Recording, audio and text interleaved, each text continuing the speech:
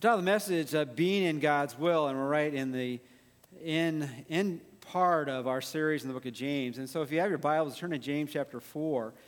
James chapter 4, the end of this chapter, is similar to what James has been doing throughout this book. He starts with one theme, and then he jumps over to another theme, and then he diverts to another principle as it relates to the Christian life. And it's really so illustrative of how Proverbs does it as well, where all of a sudden God just shoots all kinds of truths for us to wrestle with as we go through life. But this one particularly is kind of all-inclusive as you think about God drawing us into his plan, and that is being in God's will. And so I want to read the section, and then I want to introduce it in a certain way, and then grapple with the text. In James chapter 4, verses 13 through 17, we have these words. Come now, you who say, today or tomorrow we will go to such and such a city, and spend a year there, and engage in a business and make a profit. Yet you do not know what your life will be like tomorrow. You are just a vapor that appears for a little while and then vanishes away. Indeed, you ought to say, if the Lord wills, we will live and also do this or that. But as it is, you boast in your arrogance. All such boasting is evil. Therefore, to one who knows the right thing to do and does not do it, to him it is sin. This morning we're going to talk about God's will. And God's will has its simplicity and it has its complexity. It is simple in that it is simply doing what God wants you to do. It's complex in that there are so many parts of our lives that we wrestle with in terms of making certain choices and right decisions, and we're almost wanting on a constant basis to hear an audible voice from God saying, do this or do that. But we need to understand that God's will could be delivered to us that way, where we got a direct pipeline into or a line into heaven, and he just answers every call to him in an audible way, so we have direct light in terms of going down some dark path. But really what God wants, he wants us to understand his will is often like the will you have found in a nuclear family. We're in God's spiritual family, but a nuclear family where you have parents and you have children, you recognize that there is a goal of the parent for the child. And I don't know if I've told you this already, but I have some grandchildren. It used to be I have a grandchild, now it's grandchildren. And it's interesting if you look at that, and every analogy breaks down to a certain degree, but this analogy I think is a pretty good one if we really want to understand how we live out God's will for us. My newest grandchild, which I had already forgotten, which is grandparents are not supposed to do that, but Addison is 3 weeks old. I couldn't remember how old she is. And as you think about, well, what is the will? What is, in relationship to her parents and Addison, how does she discover the will of her life? Well, at this point in her life, at 3 weeks old, she has no part in it. She has no part in determining what the will of life is for her, because her parents control the will that's going to be imposed on little Addison. They decide, prompting by her crying, when she's going to eat, but also what she's going to eat. They decide where she's going to go. Is she going to stay at home, or is she going to be transported to another place to visit grandparents or whatever it might be? Addison's will is imposed on her providentially by her parents, Mark and Lori. I have another grandchild, and that grandchild is Hannah. And Hannah, many of you have met, and Hannah just turned 3. And I was with her in the park the other day, and when I take her to the park, she's in the swing, and she's like any lady. She's nonstop talking. I'm pushing her, and she's talking. I'm pushing her, and she's talking about things I understand and things I don't understand. She is nonstop. Well, in this engaging conversation that I'm doing all the listening and she's doing all the talking, she proceeded to tell me what I did know, did you know, Papa, I'm 3 years old? Yes, I know you're 3 years old. And you know what I'm going to be when next birthday? Yes, I think I do know what you're going to be next birthday. I'm going to be 4 years old. And you know what happens when I'm 4 years old? I said, no, what happens when you're 4 years old? I'm then a grown-up. Now, implied in that statement was, okay, when I get 4, I get to call the shots. Okay, I get to decide what I'm going to do, what I'm not going to do. I'm now going to have my will imposed on life. Okay? Well, in many ways, you look at Mark and Lori, at that point in Addison's life, they realize that it's their will that needs to be imposed on Addison in every part of her life because she cannot make decisions that would be in her best benefit. And as you think about that, I know Mark and Lori, their desire, however, is not for Addison throughout her entire life, Lord willing, that she lives a long life, that Addison always comes to them to decide what things she ought to do. They want her to come to the point where she is a mature person that can make decisions on her what? On her own. And as you think about God's will for us, there are certain things that God imposes on us, His will. Providentially, He will decide what things we're going to do and not going to do. He will decide what will be the direction of our life, how our life started and how it will end, and some of the things in between. And those are things that are unrevealed to us about what God will impose on us. That's His unrevealed will. But there's certain things in our life where God permissively allows us to make choices and decisions. And that's the part that we're all concerned about. We understand that God's in charge. He'll always play His part. But how am I supposed to play my part in doing what God wants me to do, be according to His plan and His will? And that's what we're going to try to see today. Well, what are the principles of life? What are the overarching principles of life in which we can discover what God wants us to do in relationship to His will? Not His imposed will, His providential will, the will that He controls in detail. But the things, at least from our part, we are in part of the process in terms of making choices and decisions to follow down His path or somebody else's path, which is probably our own. Well, that's what we're going to see this morning. What are some overarching principles for being in God's will? Well, let's look at the first one as we just go through the text. In James 4:13, he says, "Come now, you who say," and really in the original language, it's really he's kind of shaking at the person. Now listen to me now. Pay attention. This is really important. You got to get this right, or you're going to be in no clueville in terms of what God has for your life.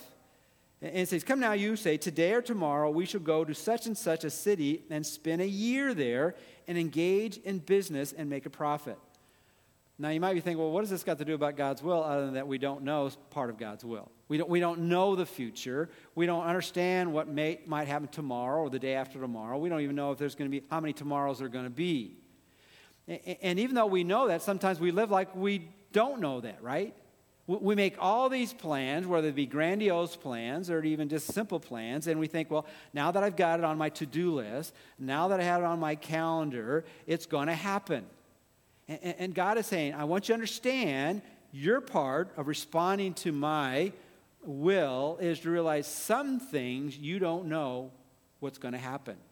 That's the unrevealed part of it. Now, the revealed part of it, how do you respond to the things you don't know are going to happen?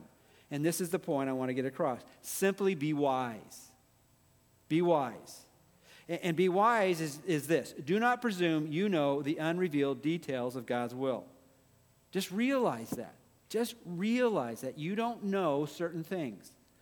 Now, as simple as that is, we often come back and we think that we can control things. Anybody out there kind of recovering control freaks? Anybody out there like to be in control? Anybody that likes to have things happen exactly as you plan? I mean, that's where I am. That's where I live. That's who I am. I want to be in control. Now, there's nothing wrong with being a planner, a person who likes things in control, but realize there's only certain things you can be in control of. You cannot control everything. And just understanding that will help you to make wiser decisions.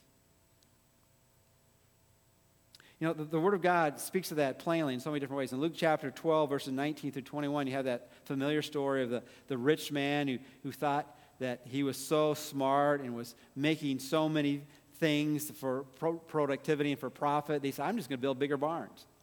And he went through all these elaborate means to build bigger barns, and then he didn't realize the next day he was going to be gone. He was going to die. And he was going to leave everything.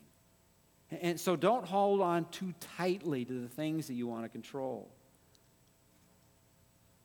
In Ephesians chapter 5, verses 15 to 17, it says this, "Therefore be careful how you walk, not as unwise men, but as wise, making the most of your time. So then do not be foolish, but understand what the will of the Lord is." What is the will of the Lord? The will of your Lord in terms of being wise is spend your energy in doing the revealed will of God, not the unrevealed will of God. We get so preoccupied about trying to decide about things that we pray about. God, will you reveal to me where I need to live, what kind of business I need to be involved in, who am I supposed to marry? And those are all important decisions. But if you're in God's revealed will of God, then you'll be guided in those things that He's not going to give you a name. He's not going to give you the occupation. Most of my life, I had no clue about what I was going to do when I grew up, at age 4. I had no idea how old, Is that those things don't worry about. Just keep going down the path that God has revealed for you to do, and that's the wise choice. It's interesting, in our culture, a couple hundred years ago with the Puritans, they were so committed to this that they would put, after every letter or after every correspondence or something they would write, they put 2 initials, DV. And DV was Latin for Deo Volente, God willing, God willing, God willing, God willing. And so the emphasis here is simply be committed to doing that which is revealed in God's Word. And then after that, just simply try to make a wise choice on things that are unrevealed. There's a verse in the Bible, Psalm 37:4, and it says this, "Delight yourself in the Lord, and He will give you the desires of your heart." Now, is it God's will for you to delight in Him?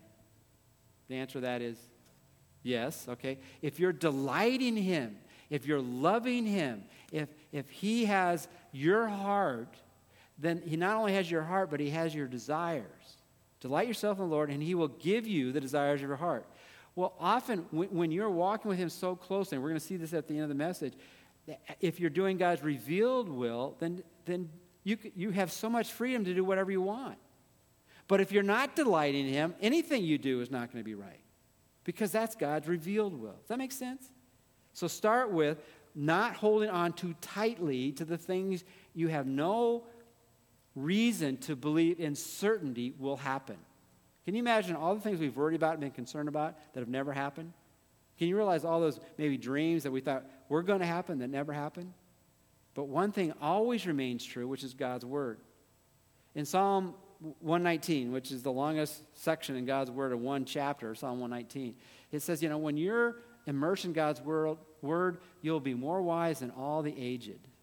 All those with all kinds of experience. When you're immersed in God's Word, you'll be smarter than your teachers.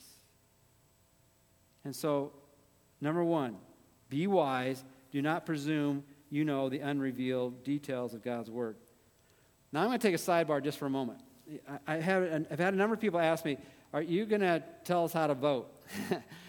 I'm not going to tell you how to vote, but I would say right here, and we don't know who's going to win the election in November. We can hear the polls, we can hear all the pundits, all that kind of stuff. But there have been great upsets here and there, and surprises, and all kinds of things. But the big thing that we need to do is simply, as we have the freedom in the divine experiment called the United States of America, we can contribute to the process. We ought to vote. I think that's God's will for your life, to vote. If you don't know how to vote, then ask God to make the wisest vote. Just say, God, what would be the wisest choice in any of the things that I have the privilege of voting on? And then if you say, I'm totally confused, you know what the Bible says? In the abundance of counselors, there is much victory. Find some people that you really trust and talk to them about it. And try to say, well, does the Bible say anything about the person or the candidate or the proposition or the things that we can vote on? And just make a wise decision based on information you know. Weigh the pros and cons and then make a wise choice.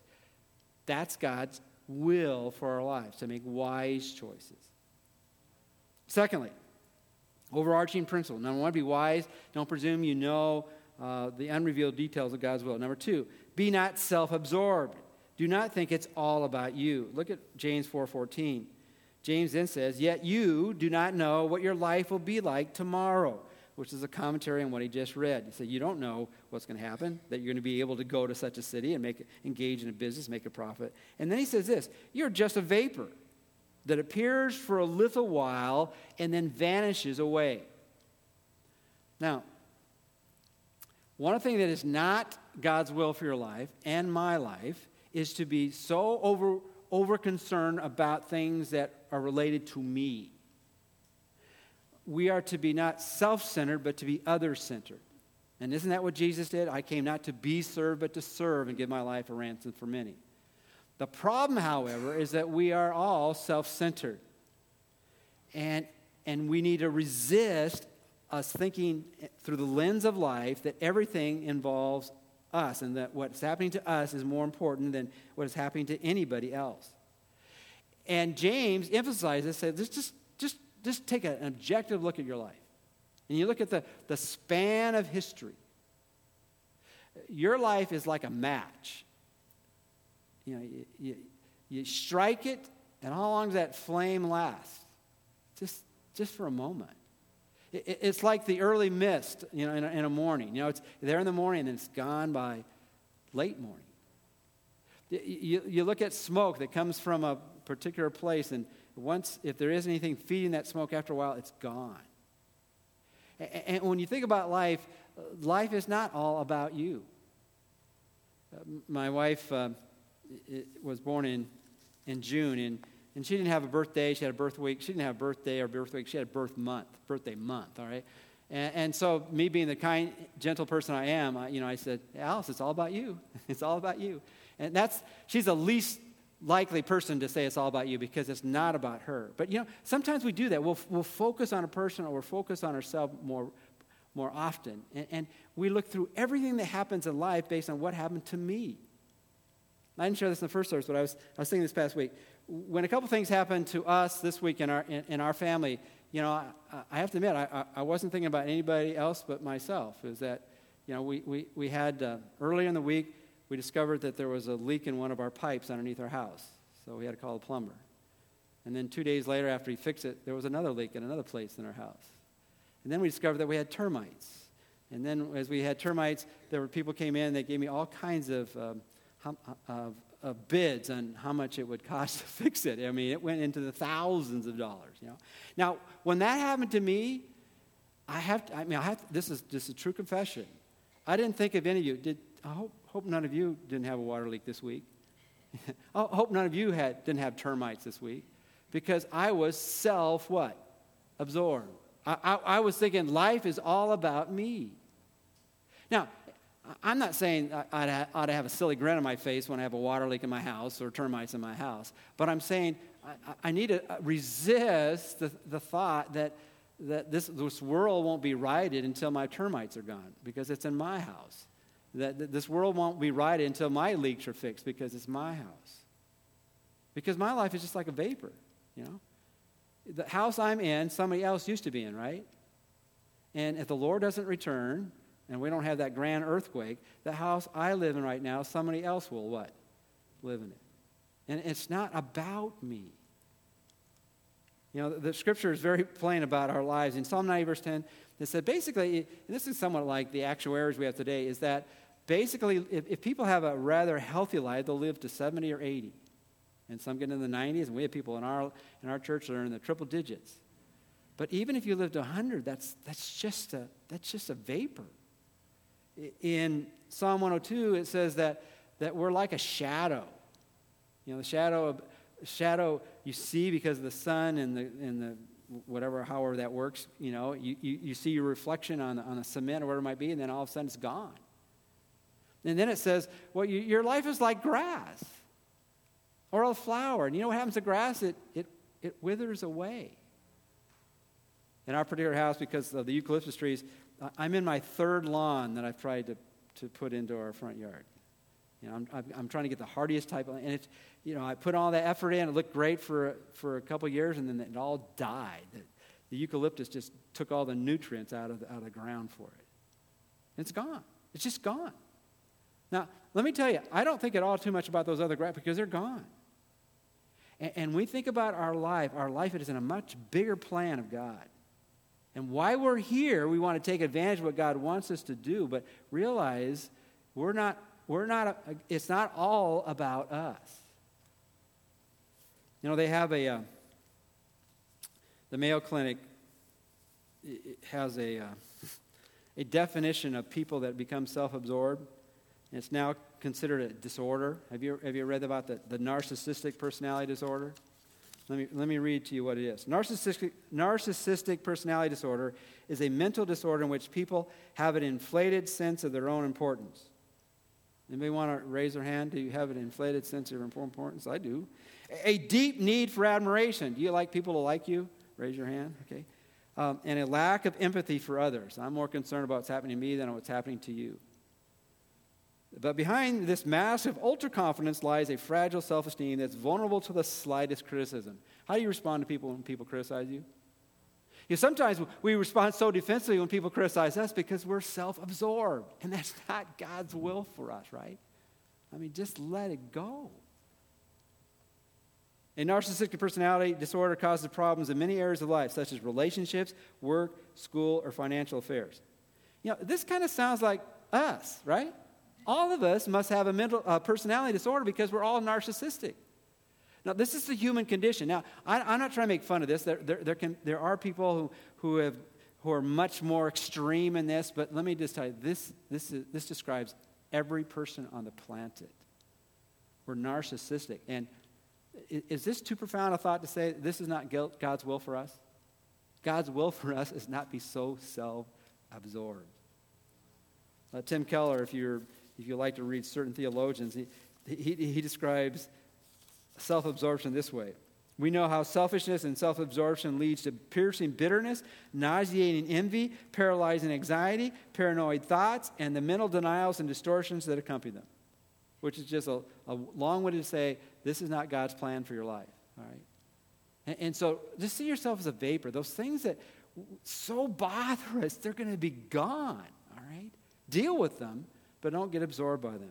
And that's why he said, don't think you know what's going to happen in the future, so be wise about it. Don't presume on the future. It doesn't mean you can't plan. We ought to plan, but we ought to plan with prayer and say, God, if this be your will, Dio volente, then I'm all in. If you change it, that's fine. Don't be self-absorbed thinking, okay, if things don't happen that please me, then something must be wrong with God's will or I'm not in God's will. Sometimes God's will is for you to suffer. That's in the Scriptures. But when we're so self-absorbed, we can't see that. Thirdly, and I didn't know exactly how to put it, but I put it this way, be submissive. And by that, I mean this, and I think this is what the Scripture is saying, do not believe your will matters more than God's will. Instead, you ought to say, if the Lord wills, we shall live and also do this or that. And so the response when we realize, okay, we need to be wise because we don't know the future. We don't know God's unrevealed will, so let's be committed to His revealed will. That's a wise choice. Don't be self-absorbed. Don't get caught up in thinking it's all about you. And so when you're going through a difficult time, then the whole world is wrong. No, the whole world's not wrong because you're going through something. Just trust God that we live in a fallen world and we can still pursue Him no matter what happens to us. Be submissive in the idea, okay, I'm not going to struggle with determining when things aren't going right that I ought to change it. I don't want to change God's will. I want to live out God's will. If the Lord wills, we shall live also and do this or that. You know, the Bible is kind of playing with this. The Apostle Paul was called by God to be a missionary in various parts of the world. And when he would go to Rome, he said, well, I want to visit you. And he said, but then it says, if the Lord wills. When he was leaving Ephesus, which is in Acts chapter 18, it's in your notes there, he was saying, okay, I'm going to leave you in Ephesus, and I hope to return to you, but it's if the Lord wills. When he went to Corinth, the same idea, okay, I'm going to minister to you, and I want to come to you, but again, it's if the Lord wills. And here's the point I want to make here. This is much related to what we've already said, but it's the distinction saying it's not my way, it's God's way. And you got to be committed to that or you'll never be in God's will. You know, because of what I do, you know, I have performed many, participated in many services for those who have lost loved ones. Memorial services or funeral services.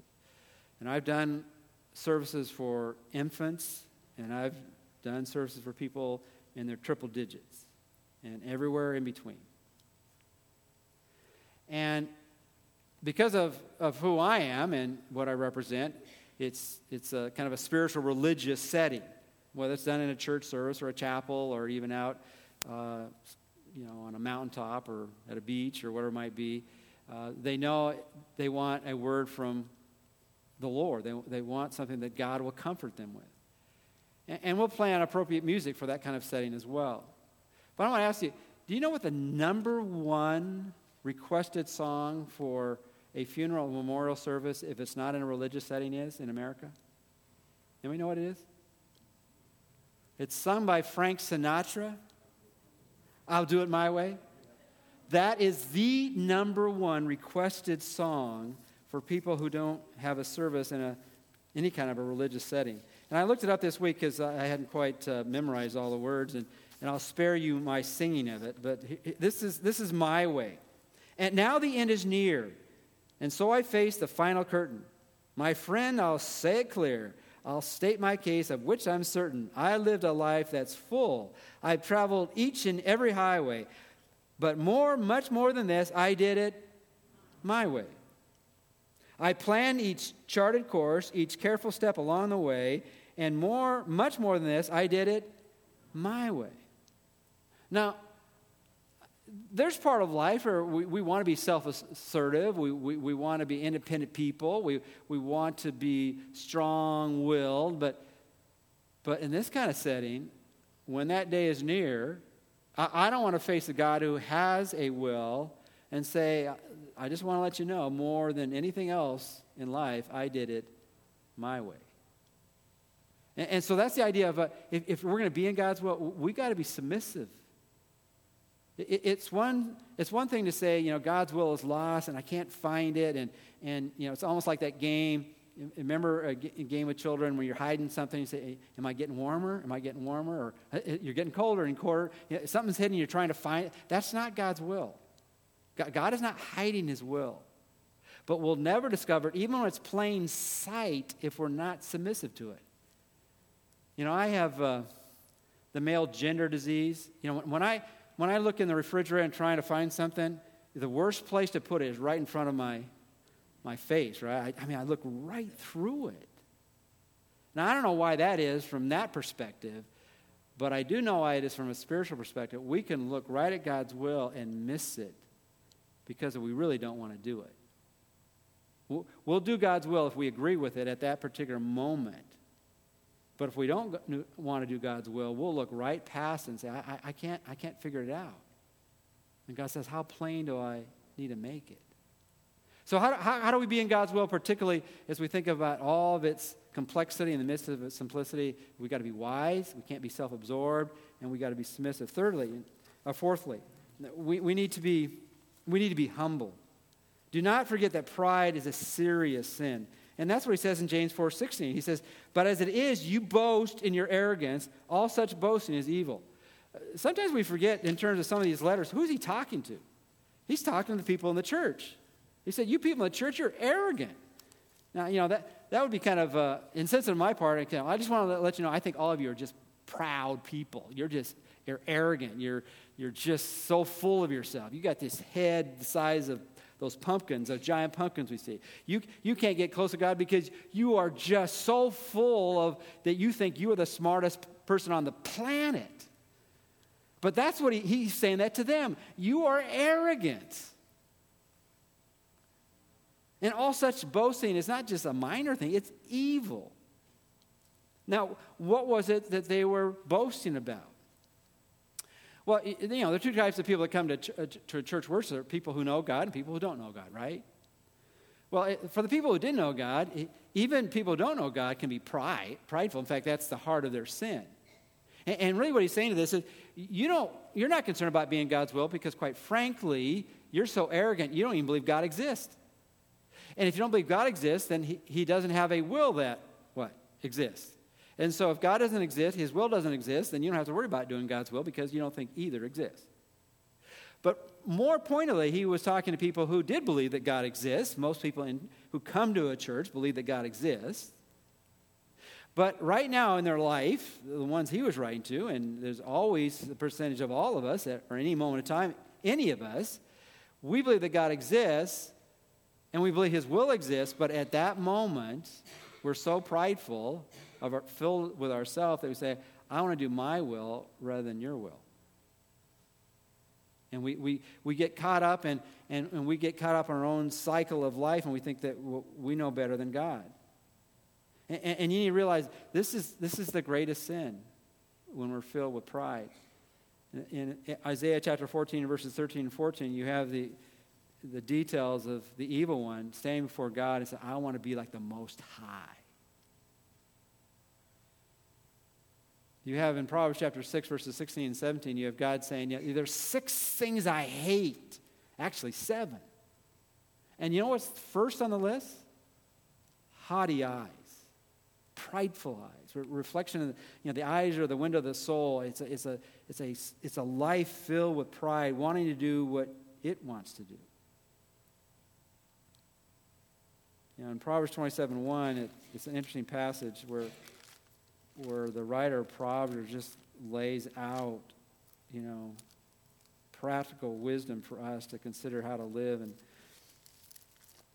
And this is what he says. He says, do not boast about tomorrow, for you do not know what a day may bring.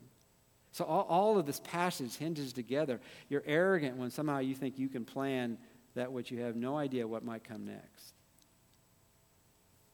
But then finally, there's a challenge to be obedient. Do not hesitate in doing what you know is good. And this is probably the most practical principle in this whole text. He says this, therefore, to one who knows the right thing to do and does not do it, to him it is sin. So, as we think about being in God's will, which is really doing God's will, which is being focused not on his unrevealed will, but his revealed will, doing the things he has said rather than worry about the things he has not said, the issue here is when you know what God wants you to do it.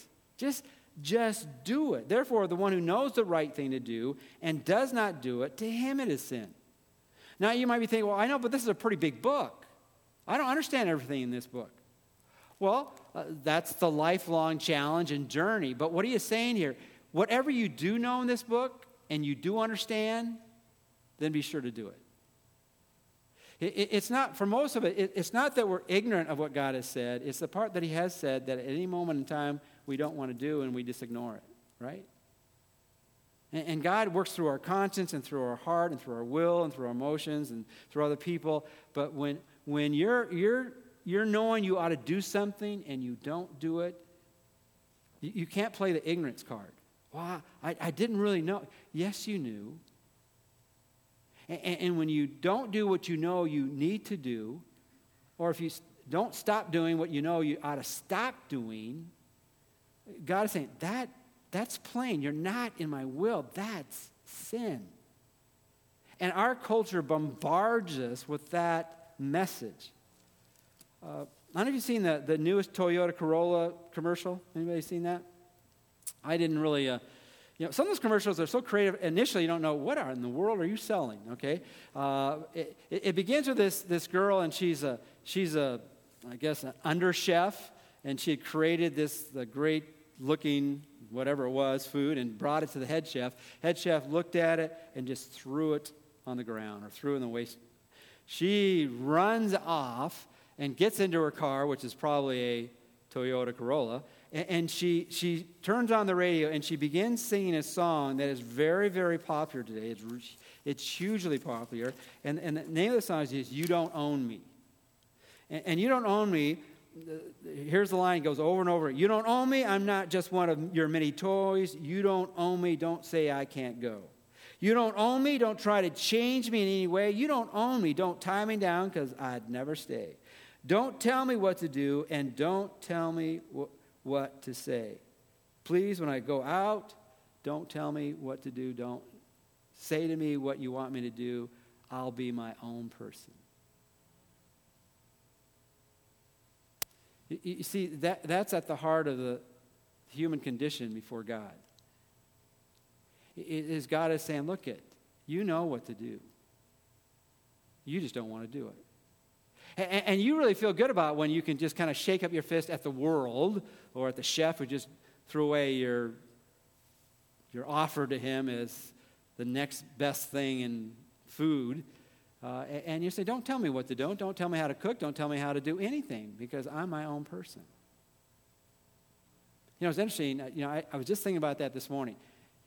You got Toyota using this song to promote promote their product, and they're doing it with a song which says, I'm my own person, don't tell me what to say and tell me what to do. But what is Toyota really trying to do? They're trying to sell you a car. They're trying to tell you what to do and where to go and get it done at the Toyota dealership. And that's what happens when people say, I'm my own person. No, you're not.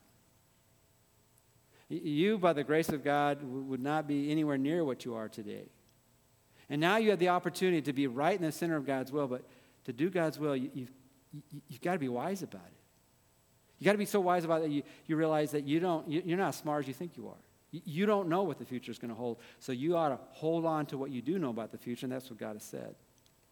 You need to understand that the life is really not about you, and that's a message we fight all the time because we want to live for our benefit in God. It's not about you. There's a bigger plan.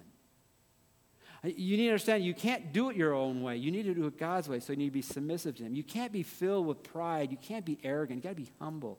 And then you've got to be committed to, when you know the right thing to do, then you need not hesitate ever to do what you need to do. Augustine put it this way. If you really understand God's plan, there's so much freedom in it. And he said this. He said, love God and do whatever you want. Do whatever you wish. Because once God has your affections, He'll direct you. But what we do, we kind of turn that around. We do whatever we please, and then we at least say that we love God. If you turn that around, it changes everything. It begins with the love of God and His word and His revealed will, and then do whatever you say. It's not do whatever you say and then God bless my mess. Remember that bracelet that was so popular for a long period of time, WWJD? What would Jesus do? Can I submit to you another bracelet we ought to manufacture? WDJS. What did Jesus say? And I would submit to you, don't just stop at the red letters in your Bible. Take this whole book and say, God, I know I can be in your will because you've revealed it. And the other parts of it that's not revealed, I can just trust you with that. And isn't that what a young child or a grandchild does progressively through their life? Initially, they have no choice. They have to trust in the will of their parents. And then as they grow older and they see the options, they struggle with that.